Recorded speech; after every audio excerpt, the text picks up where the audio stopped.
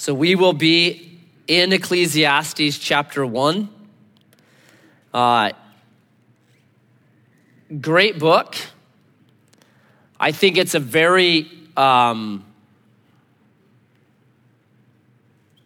appropriate book no matter what culture or where you're at. So I think it was 4 years ago, back in December, I took my oldest two daughters, Carissa and Bella, down to Brazil. We didn't go to Rio or the nice parts of Brazil. We went to the Amazon jungle. And we went back to the backwaters of the Amazon jungle. So we went not to the Amazon River, but to a tributary of the Amazon called the EDD River, where my brother-in-law and his wife and 4 kids were living and doing missionary work. And this river is, 1,000 miles long, and there's maybe 1,000 people that live on the whole river. So it's very remote, very low population density. And what we would do is we'd get on this boat and then we'd drive, we would motor. We'd motor the boat along with alligators and piranhas and big giant snakes, and it was amazing. Like everything down there bites. The butterflies bite. You're like, a butterfly bit me. So it's a crazy place. So we'd motor up, and then we go up however far you could go in a day, and we'd stop at like this very primitive grass hut with bamboo walls. And they would invite all their neighbors, and like church service, when you go to church, you go to this church building on the river, and then you'd wait there, and then everyone just paddles in with these canoes. So the parking lot is literally the river. They just paddle, they get out, it's so cool. So people would paddle in and come in, and then that evening, I'd have the opportunity to share something. So we're in this little grass hut with maybe 10 people in there, 12 people in there, this little flickering glass, lanterns, and it's just really cool. Primitive. They fish, they hunt, they grow stuff, they garden, that's what they do. No electricity, no running water. Most of them don't have motors on their boats. They paddle them, primitive. So I'm sharing in this one hut the first night, and I'm facing kind of out, and they've got this kind of wooden bench thing with blankets on it, and they're sitting on it, and people are just kind of around, and there's this window, and as I'm sharing, Clyde, my brother-in-law, is translating. And I'm sharing, and all of a sudden I see this giant spider, like huge, crawls up over the windowsill, and then crawls up onto the back of this bench thing there's probably like 6 people on it, and it's about ready to just hop on somebody. So I'm like, there's a spider. And Clyde just keeps translating.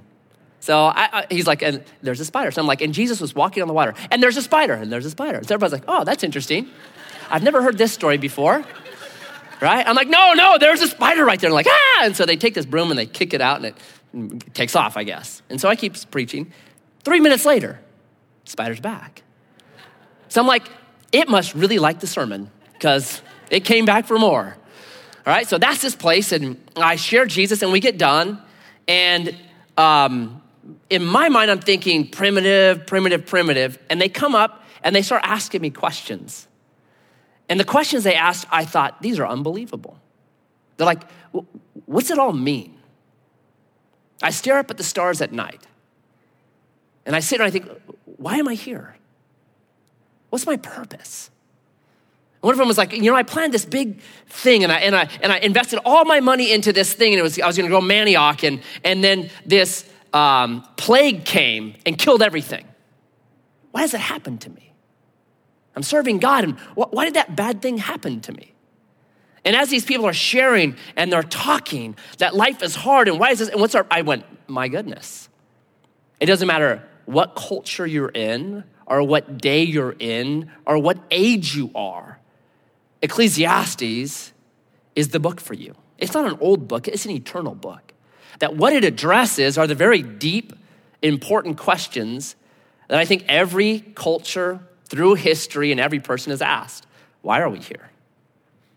What is the purpose? What happens when you die? The deep, deep questions. And that's why I love Scripture. It's thick. Scripture doesn't provide this kind of fantasy world of people that are like, superheroes and they don't ever sweat or smell or anything. Scripture presents reality like it is, dirty, gritty, hard. That's this. It's not idealized. And so Ecclesiastes belongs to the part of scripture that's been called the wisdom literature.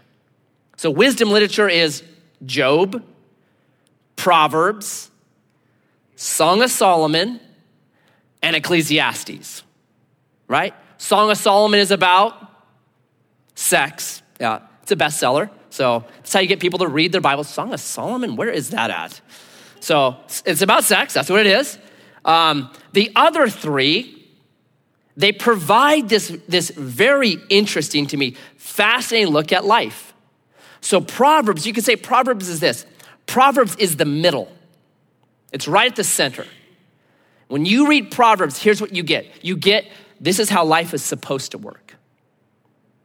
This is life under God when things are working correctly. This is how it normally works. But know this, it's the book of Proverbs, not the book of promises. And too often we take the book of Proverbs and we try to leverage it into something that it's not. Normally, yes, life should work this way. Normally, if you work hard, you'll get rewarded. Normally, if you're friendly, you'll make friends, right? Normally, if you do the right thing, it'll work out for you, right? Truth for life, that's Proverbs. But if you read Proverbs carefully, even Proverbs says, sometimes there's a glitch. So read Proverbs 13, verse 23, where it says this, there's much abundance in the field of the poor, but it's swept away because of injustice. So poor people, Proverbs is admitting, have a harder time making it. Because sometimes there's laws and there's systems that are actually built against poor people getting ahead. And a king or a rich person can come in with money and corruption and sweep them up and take their land or take their property, which happened in the Bible.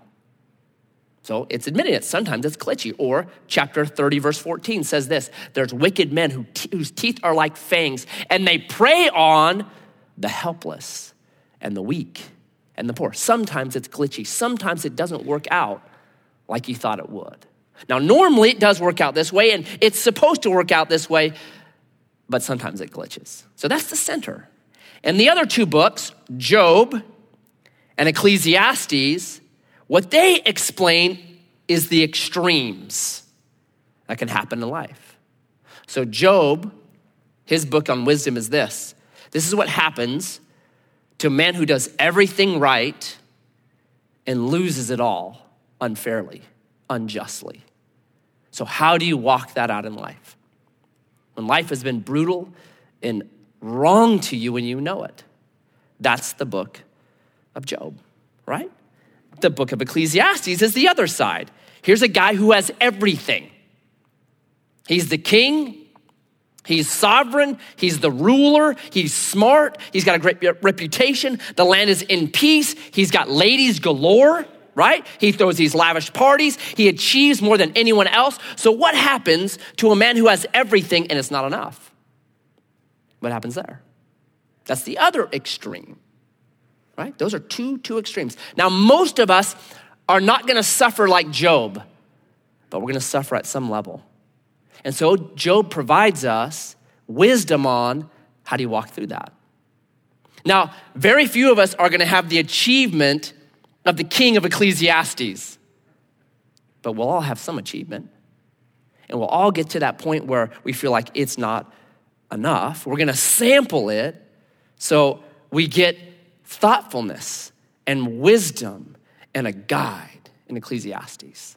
So Ecclesiastes it's like this. It's the world's wisest fool. That's really what it is. Sounds like an oxymoron, but that's what it is. You have the world's wisest fool living life in Ecclesiastes, and we get kind of a picture into it. So that's wisdom literature. So I'll put it like this. Proverbs would say this. It would say, here's how you raise a child. And if you do all these things, it's going to work out right. Job's going to come and say, hold on a second. I did everything right. I didn't vaccinate my children. I fed them organic. We lived off grid. I homeschooled them. And my son had a hole in his heart and he died at 6 years of age. There's a glitch to the system. That's what Job would say. And then Ecclesiastes would say, listen, I was a good parent. I did everything right. And my son grew up to be a drug addict. Ecclesiastes would say that. And there's a glitch in the system. So both of them are rounding out, okay, we don't live in Eden anymore. We live east of Eden. And because we live east of Eden, what should be very often is not. So how do you live in a broken world?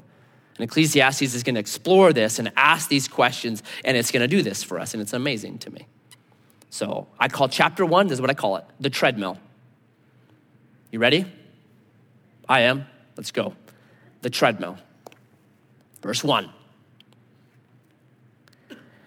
The words of the preacher, the Kohelet in Hebrew, the son of David, king in Jerusalem. This preacher, which could be translated philosopher, could be translated teacher, quester, there's all kinds of ways to translate it. This guy never identifies himself. So who is it? For years, people said it's Solomon, but now there's like, maybe it's not. I just say to people that say, maybe it's not Solomon, I say, give me the next best candidate.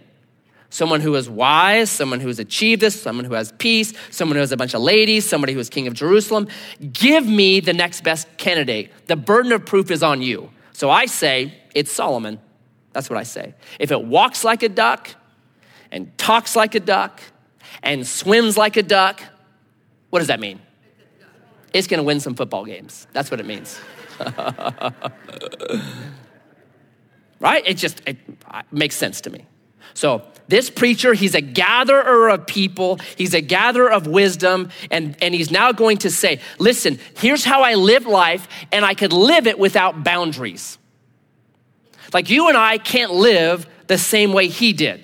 He lived without boundaries. So if you could somehow take Bill Gates, founder of Microsoft, and you could take Hugh Hefner, and you could take Albert Einstein and smash them into one person, you'd have Solomon. Now that's a crazy recipe. Smart, pleasure, achievement, everything. So he's believable. If I tell you, listen, money won't make you happy, you'll say, shh, what do you know? Right. But if Solomon says it, a guy so wealthy that he made silver like 3/4 minus. You just toss it out and you use it as gravel on your road. Okay, I'll listen to him. If I tell you, listen, pleasure's not gonna satisfy you, you'd be like, what do you know about pleasure? If Solomon says it, right? Solomon made Hugh Hefner look like a rookie. Dude, I got 1,000, you got 6 Playboy bunnies? I got 1,000 of them, come on, give me a break. Right? If he says it, okay, maybe he knows what he's talking about. Maybe he's right. If I tell you, listen, achievement won't make you happy, you're like, what have you achieved in your life? If Solomon says it, who built an empire, okay, all right. If I tell you, work won't make you happy, you'll say, what do you know about work? Solomon, who's king, would say, I know, I got the best job in the world, and it still didn't do it, right? If education or smarts, if I tell you, listen, education and smarts aren't gonna do it for you, you'd say, well, what's your IQ? Well, Solomon's the wisest man who ever lived, apart from Jesus. Then what he says means something. So he's without boundaries. He can explore this stuff to a level, we'll see it in chapter 2, that you and I can't.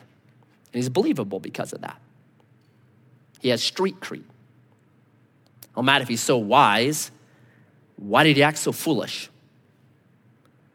His foolish lifestyle seems to negate his wisdom. I say his foolish lifestyle actually proves that he's wise. Here's what I mean. Very often in the place, especially men, very often the place that men think they're the best is where they'll fail. Noah was called a righteous man. The most righteous man on earth. He's saved by God. Where does Noah fail? In his righteousness, he gets drunk, naked, and there's some kind of sexual problem in his tent. That's the last scene we get of Noah. Failed in his righteousness. Abraham is called the father of faith. Where does Abraham fail? His faith, right? Believe me, I'm gonna give you kids with your wife. Nah, you can't do it. I'm gonna take this other woman to do it, right? Or with Abimelech, they'll protect you. I'm gonna make sure, I'm gonna multiply you. I'm gonna make you like the stars of the sky. And what's he do when he faces the Pharaoh? He lies about the very woman that's supposed to produce one of the stars and says, she's my sister, not my wife. He fails in his strongest point, which is his faith.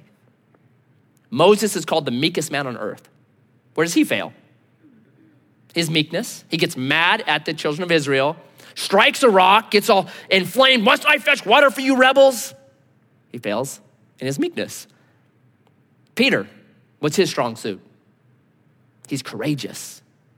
Bid me come out of the boat and walk to you. There was 12 guys in that boat. Only one of them said, I want to try to walk on water. Right? It's courage. When Jesus says, you're all going to leave me, you're all going to deny me, what does Peter say? Not me, I'll die for you. Right? When the guards come to take Jesus, who's the one with the sword hacking at people's ears? Peter, right? He's got courage. How does he fail? In his courage. When a little girl says, hey, weren't you buddies with Jesus around a fire? And he goes, no, I never knew him. He fails in his courage.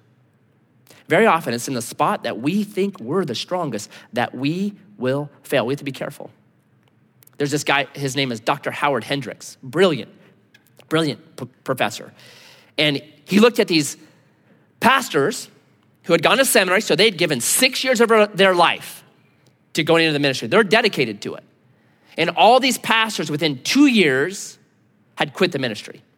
So he went and he interviewed all 246 of them to try to find out, what happened to you, man?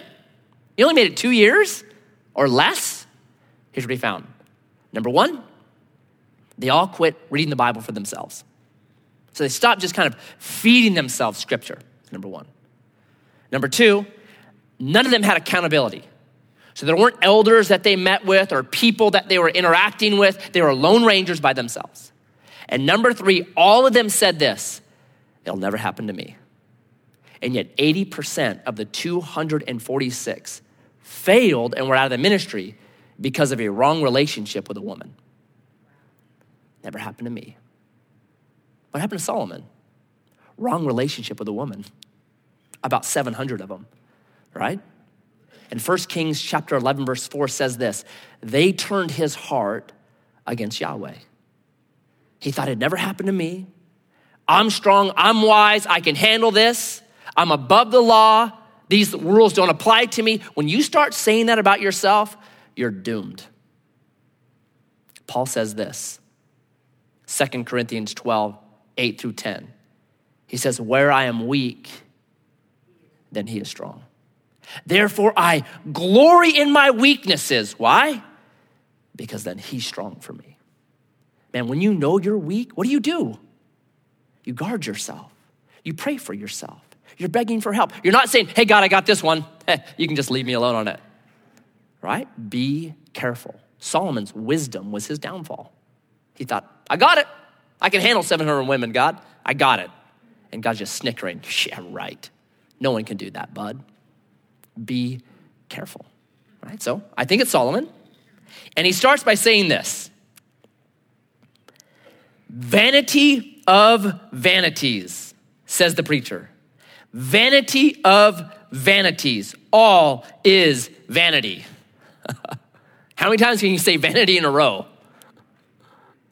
Is that a way to start a book or what? Meaningless, meaningless, meaningless, meaningless, meaningless, meaningless, stupid, stupid, stupid, stupid, stupid. That's what he's saying. It'd be like coming up and saying, hey, bro, how you doing? You just say, meaningless, man. Life is meaningless. Oh, well, what time is it? I got to go. Be like that, right? Like I said in the introduction, I said, aren't believers always supposed to say, oh, everything's great, man, awesome?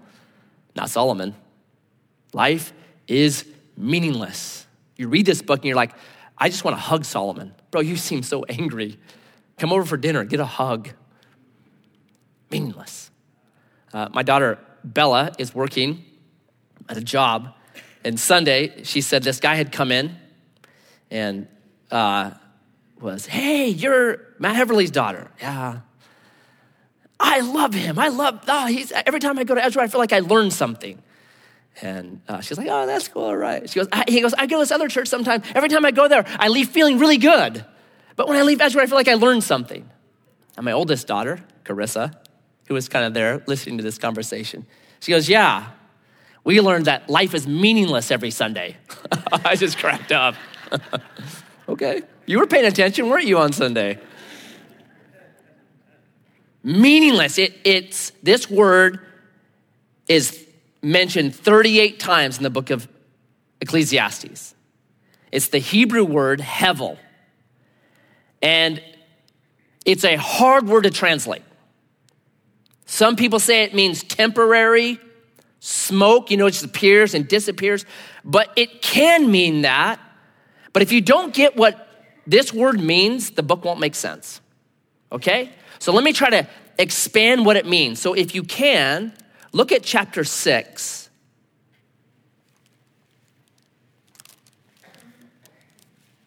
Verse 1. There is an evil that I have seen under the sun, and it lies heavy on mankind. A man to whom God gives wealth, possessions, and honor, so that he lacks nothing of all that he desires, yet God does not give him power to enjoy them, but a stranger enjoys them. This is vanity. Now, is that temporary? Is that smoke? Mm-mm. He's saying, I've seen this kind of life, he's really talking about himself, where you have everything you could possibly want and you're miserable. And it's hevel. Doesn't mean temporary, doesn't mean smoky, doesn't mean, transient. It means something different. It means it's a glitch in the system, right? Or chapter 8, verse 14. There is a vanity that takes place on earth, that there are righteous people to whom it happens according to the deeds of the wicked, and there are wicked people to whom it happens according to the deeds of the righteous. And I said that this also is hevel. Does that mean temporary or transient? No. He said, I look out and I see really good people, bad things happen to them. And I see really wicked people, and man, they seem to be killing it and getting away with it. And that's vanity. He's saying there's a glitch in the system. Or I would say it's an enigma. There's things in life that don't make sense. So this word hevel, it can mean temporary, it can mean transient, but it can also mean life is an enigma. Sometimes it just doesn't add up. I don't know why that guy is getting blessed when he's such a moron, and this really good guy is getting cursed. It doesn't make sense. It's hevel. So this word, it's wide and it's broad and it's brilliant, right? We all feel this, don't we? Don't you know people that you're like, I don't know why they're getting ahead because they're such evil people. Or this guy is such a great guy. Why does everything he starts or everything he tries, why does it just crumble? It's unfair. I can't figure it out. It's hevel. You're at your job and you work your tail off. And you give yourself to your job. And another guy who lies and is deceitful, he gets the promotion. And you say it's hevel. That's glitchy. And instead of the promotion, you actually get punished. You get blamed for things that you didn't do. And you would say, it's hevel. It doesn't make sense. You're an above average parent. You did everything you could for your children. You helped them, you blessed them, you dedicated yourself, you sacrificed all that you could for them. And now your son or daughter is addicted to heroin. You say it doesn't make sense. Well, on the other side, you have this foster kid whose parents were just cooking meth in the bathtub, and they end up being the next Billy Graham. And you say it doesn't make sense. It's glitchy. It doesn't add up. That's this word. That's this word. It's wide. It's crazy, right? It's this enigma to life. So Joan Collins said this, and I love this quote. She said, beauty is like being born rich and then slowly going poor. How good is that?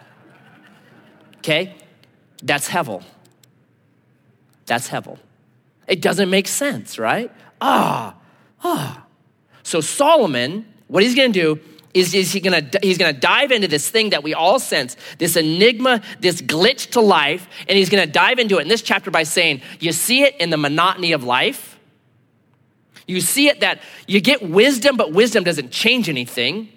Chapter 2, you see it that wealth doesn't help. And then lastly, you see it, at the end, you just die. So that's the next couple of chapters, hyper depressing. I hope we all make it through. That's my prayer. Please make it through this. All right? And by the way, and this is way like, you can ignore this because it doesn't matter too much to Ecclesiastes, but it matters really to the Bible if you're gonna study the Bible. So, in a long time ago, the Old Testament, the Hebrew Old Testament, was translated into the Greek language, which was the language of the land. And when it's translated, it's called the Septuagint, or it's often, if you read a commentary, it'll be LXX, the 70, right? So, because it was 70 people that translated it. So the Septuagint was the Bible that Paul, Peter, James, it's the Bible they read. So when they're writing their Greek letters, the epistles of Romans or whatever it is, the Bible that they're going to reference is not the Hebrew Bible, it's the Septuagint. So what that means is this: very often they will be reflecting upon the Old Testament as they're writing the New Testament, and they'll quote. When they quote the Septuagint. And this little word, hevel, is translated in the Septuagint to the Greek word matiotes. And it means the same thing, vanity. And it gets picked up very often in the New Testament. And when you see how it's picked up in the New Testament, you know that those authors were actually reading Ecclesiastes. So, for instance, Romans 8:20 says, all of creation has been subject to, anybody know? Vanity, hevel, matiotes. And then Paul begins, it's absolutely out of Ecclesiastes. He was reflecting on Ecclesiastes, and then he demonstrates it's because of Jesus that this terrible thing, this vanity that's happened to the earth is gonna be restored and redeemed and will be brought out of this hevelness, this glitchiness. Jesus will come fix the glitch. So that's a freebie. You're like, please don't do that again. All right, so he's given us the opening. All right, this is who I am, and everything's meaningless. And now he dives in, verse 3. What does man gain by all the toil at which he toils under the sun? Here's the next phrase that's huge. Hevel, 38 times, under the sun, 29 times. And it means this: secular life. If you look at life from a purely secular viewpoint, secular is the Latin for now. All that matters is now. There's no afterlife. There's no before us. All that matters is what we have right in this moment. Nothing transcends your five senses, right? If you can't touch it, if you can't taste it, if you can't feel it, if you can't see it, if you can't hear it, it doesn't exist. It's the modern scientific method under the sun. And it will be the way that this preacher evaluates life. There's nothing afterwards. Now, if there's nothing afterwards, he asks, why do you even work? Why does a man toil? Why do men work if this is all there is? Why don't we just live off the government or something? That's really what he's asking. And think about work for a second. Why do you work? You mow the lawn, what happens to the grass? It just grows back and you're mowing it again. You do the dishes, what happens? Man, they just seem to come right back. Like, where in the world do these dishes come from? You do the laundry, what happens? And you do it again. You paint the house, what's gonna happen? You'll paint the house again. You wash the car, what happens to it? It gets dirty again, right? We're like Sisyphus, the guy that has to roll the rock up to the top of the hill, And we go to sleep in the morning, where's the rock? Bottom of the hill, right? You get all the emails taken care of, you come back in the morning, list of emails again. You get all the paperwork taken care of, in the morning there's more paperwork, right? That's what he's saying. Why do we do this? Why do we do this? And eventually you're gonna have to train a replacement who will be younger and cheaper and possibly a robot. So why do we do this? Why do we weary ourselves by working if this is all there is? And then he just goes into the monotony of life. A generation goes, and a generation comes, but the earth remains forever.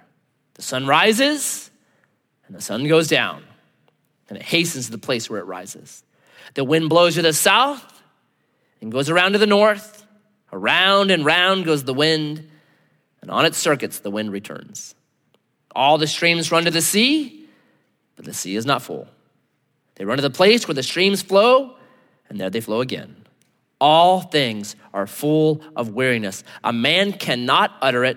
The eye is not satisfied with seeing, nor the ear filled with hearing. What has been is what will be, and what has been done is what will be done, and there is nothing new under the sun. Is there a new thing of which it said? See, this is new. It's been already in the ages before us. There's no remembrance of former things, nor will be any remembrance of latter things yet to be among those who come after. The monotony of life, seen in people, seen in creation, and seen in history. Seen in people, verse 3. A generation goes, and a generation comes. Just one generation marching after another generation, and that's it. Do you know that there are these giant cycles that actually seem to overlap history? I'll give you one. It's a 100-year cycle that they've seen in America. So if you back up to the 1860s and the 1870s, there was this thing happening in the 1860s and 70s. Civil rights, right? We fought a civil war over it. There was this countercultural movement with these kind of hippie dudes, Emerson and Thoreau, Walden Pond, all that kind of countercultural thinking. For the first time, opium was now flooding in from the East into America. So now all of a sudden, drugs were there. In the 1860s and 1870s, civil rights, counterculture, loose morals, hippies, and drugs. And then there was this massive revival. D.L. Moody began to lead this massive revival, and a bunch of people got saved. Fast forward exactly 100 years to 1960 and 1970. What do you have? Civil rights, big thing right then. Hippies, right? A bunch of countercultural kind of stuff, and a bunch of drugs and loose morals, right? And what happens in the early 1970s?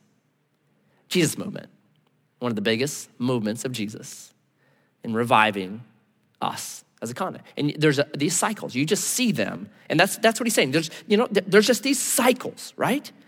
And it just happens over and over. We got Gen X and Gen Y and whatever gen we are now, And really, here's what you see. It's not linear. It's never linear with generations. They're always pushing off the previous generation. That's all they're doing. So it's like, my parents did that, so boom, I'm not gonna do that. My parents didn't have tattoos, so what am I gonna do? I'm gonna have tattoos, right? And all the parents that get tattoos, they get old and wrinkly, and their kids look at them and go, gee, I'm not getting tattoos, right? I'm telling you, it's a circle until finally you're back to your great-grandpa. And then you just start it over again. Over and over and over and around and around and around and around. It's what happens. It's been studied. And that's what he's saying, that people are monotonous. Just as you get older, it just gets faster, doesn't it? Myron, my son, had his 5th birthday, and a week after it, in August, he goes, Dad, when's my birthday again? I'm like, bro, you got a year. He's like, how long? I said, you got a year. He's like, I can't do it. That's too long. I'm like, a year feels like a week now. I'm like, what? Oh my goodness. The year's gone. Like it just speeds up, right? Remember how long summer used to feel when you were a kid? Like you almost forgot school existed till your mom's like, hey, we got to go clothes shopping for school. School? What's that? I don't even remember what that is. This monotony just starts to Not only that, but nature. right? You got streams, you got this hydrological system that Solomon just watches year after year after year, and he's like, it's just monotonous. It's monotonous. Those seem to go faster, right? When you were young, it seemed like there's all these seasons. Like there was hot season, and then it got kind of warm season, and then it got cold, and the leaves fell, and then there was some rain, and then there was snow, and then there was a thawing, and there was a little bit of sun, and then a little bit more rain, and then a little bit of new leaves and new grass, and it got warm, and there was a sunburn season, and then you're back to hot. Now it's hot, cold, hot, cold, hot, cold, and 10 years are gone. Like, wow, cycle goes fast now. And it just lulls you into this kind of like, History does the same thing, verses 8 through 11. All things are full of weariness. Is there anything new under the sun? Matt, iPhones are new. Solomon did not have an iPhone. Right? What do you do with an iPhone? It's got a calendar. Yeah, the Mayans had it like 5,000 years ago. So that's not new. Social media. That's new. No, it's not. Social media was done for years. It's called dinner, right? We just don't do that anymore. So that was still done. Well, we communicate on them. Nobody communicates on them. Come on.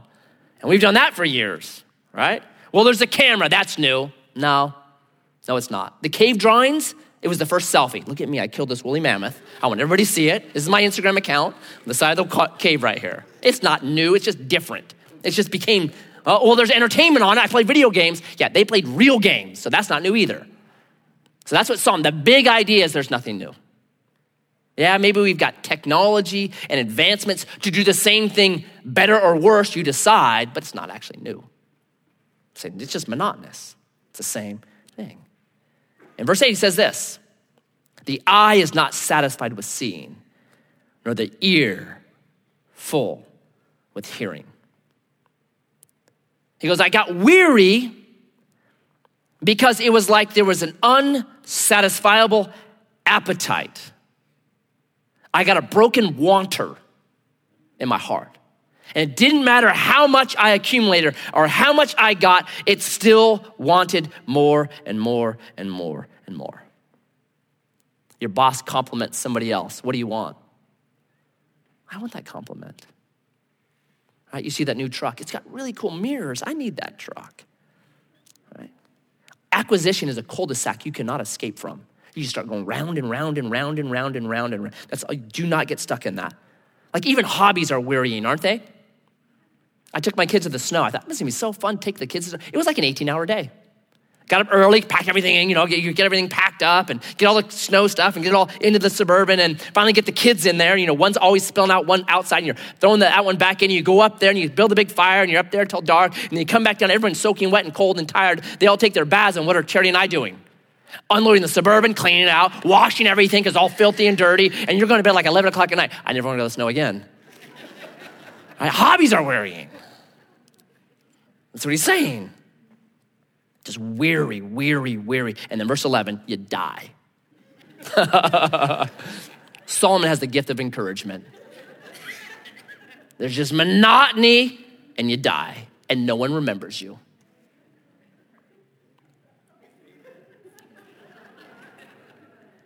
God bless you. So what do? I'll give you two things and we'll be done. What do you do about the broken wanter? Because everybody has it. And we all think acquisition, the next trinket, it's like we numb ourselves now with acquisition. And we can do it at a level unprecedented in history.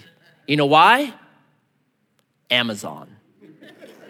Like instantly, right? You can be like on Amazon or Craigslist and whatever your heart's desire is, you get it right now. It's amazing. So what do? I think you gotta slap yourself every once in a while. Physically, if necessary. And just tell yourself, when I'm 80 years old, will this matter? Will this help my relationship with Jesus, my spouse, my kids, my friends, my family? In 80 years, will this matter? Because if not, acquisition will take you and you will get stuck in a cul-de-sac just going round and round and round and round and round until you're hooked up to tubes in a hospital wondering why you did it all. Be careful, because we live in an age of unprecedented acquisition. It's a cul-de-sac with no escape. Okay, second, the monotony of life. Life is monotonous, is it not? You work a lot, you sleep a lot, and you do that over and over and over and over and over and over and over again. Looking forward to something that very often is a mirage that just seems to escape you. And that's what Solomon's saying, like, nothing, it's all meaningless. Because it's the same thing over and over and over again. So what do? I took my son Elijah a number of years ago. He was 4. So that'd be 7 years ago. And I'd take him to Walmart every once in a while. And every time we got into Walmart, for some reason, something would happen. The moment we'd walk into Walmart, he would instantly have to go to the bathroom. I'm like, dude, what? Come on. And like the second to the last place on earth I want to go into is a public restroom. The first place in the world I don't want to go into is the Walmart restroom, all right? Sorry if you work at Walmart, I just don't want to go in there. And when you're 4, you got to touch everything. Just like dragging your hand along the wall, like just touching everything. You're like, stop it. Come on, I want to put on my straitjacket when we go into there. So I know that's all good. I'm like, okay, fine, let's go to the bathroom. So we go into the bathroom. And I know 2 things about it. He's going to touch everything. And the second thing is this, he's going to want to flush the toilet. Because the Walmart toilets are something different. Like, your standard home toilet's boring. It's like, but what are the toilets in a public restroom? They're like turbo, man. You're like, kaboom, wow. So at 4, he loved that. So he finishes his business and he has to flush it, of course. So he flushes it and he's just like, yeah. And he goes, Dad, can I do it again? Right? And for some reason, I'm just being a fuddy-duddy. I was like, no, man, you can't. And I stopped and I thought, why not?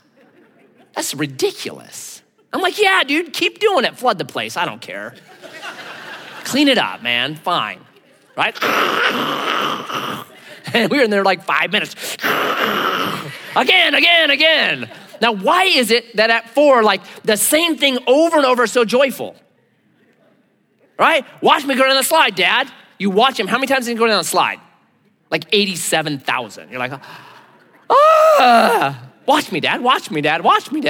Right? There's something about a child that monotony does not affect.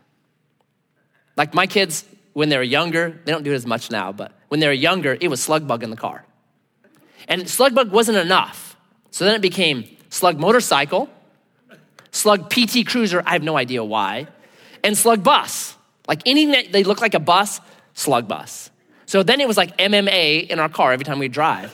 And they liked it. They're like, let's go for a drive. Why? Because it's slug fest in the car. So the monotony of driving was taken out. Why? Because they had something to do. Hit each other. It's awesome. So why is that? Why do kids escape from the monotony even though they do the same thing over and over and over again? Well, there's this essay by a writer called G.K. Chesterton. If you want to read a very interesting thinker, read G.K. Chesterton. So this is what he says, quote, because children have abounding vitality, because they are in spirit fierce and free, therefore they want things repeated and unchanged. They always say, do it again. And the grown-up person does it again until he's nearly dead. For grown-up people are not strong enough to exult in monotony. But perhaps God is strong enough to exult in monotony. It is possible that God says every morning, do it again to the sun, and every evening, do it again to the moon. It may not be automatic necessity that makes all daisies alike. It may be that God makes every daisy separately, but he has never grown tired of making them. It may be that he has the eternal appetite of infancy, for we have sinned and grown old, and our Father is younger than we. Fascinating. So you have permission to flush the toilet twice. Play slug bug with your spouse. Right? So in chapter 1, and I'll give this away, and I try not to in Ecclesiastes because I think you need to actually let things sit. But chapter 1, he's like, meaningless, nothing means anything, forget it. But look what he says in chapter 11, chapter 12, verse 14.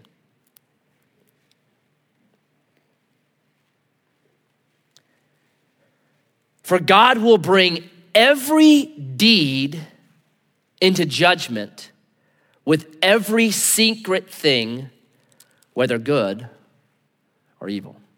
Chapter 1, nothing means anything. It doesn't matter what you do. Chapter 12, actually, it all matters. Every little thing that you do and I do matters. It's building something in me. It's building something in you. And that's the truth. It's forming a trajectory for my life. Everything I do is. And that's actually what he believes. He's putting out presuppositional apologetics, entering into a thing that he may not believe in order to show it doesn't work, to get to this is the truth. Actually, everything matters. Jesus, may we grow young.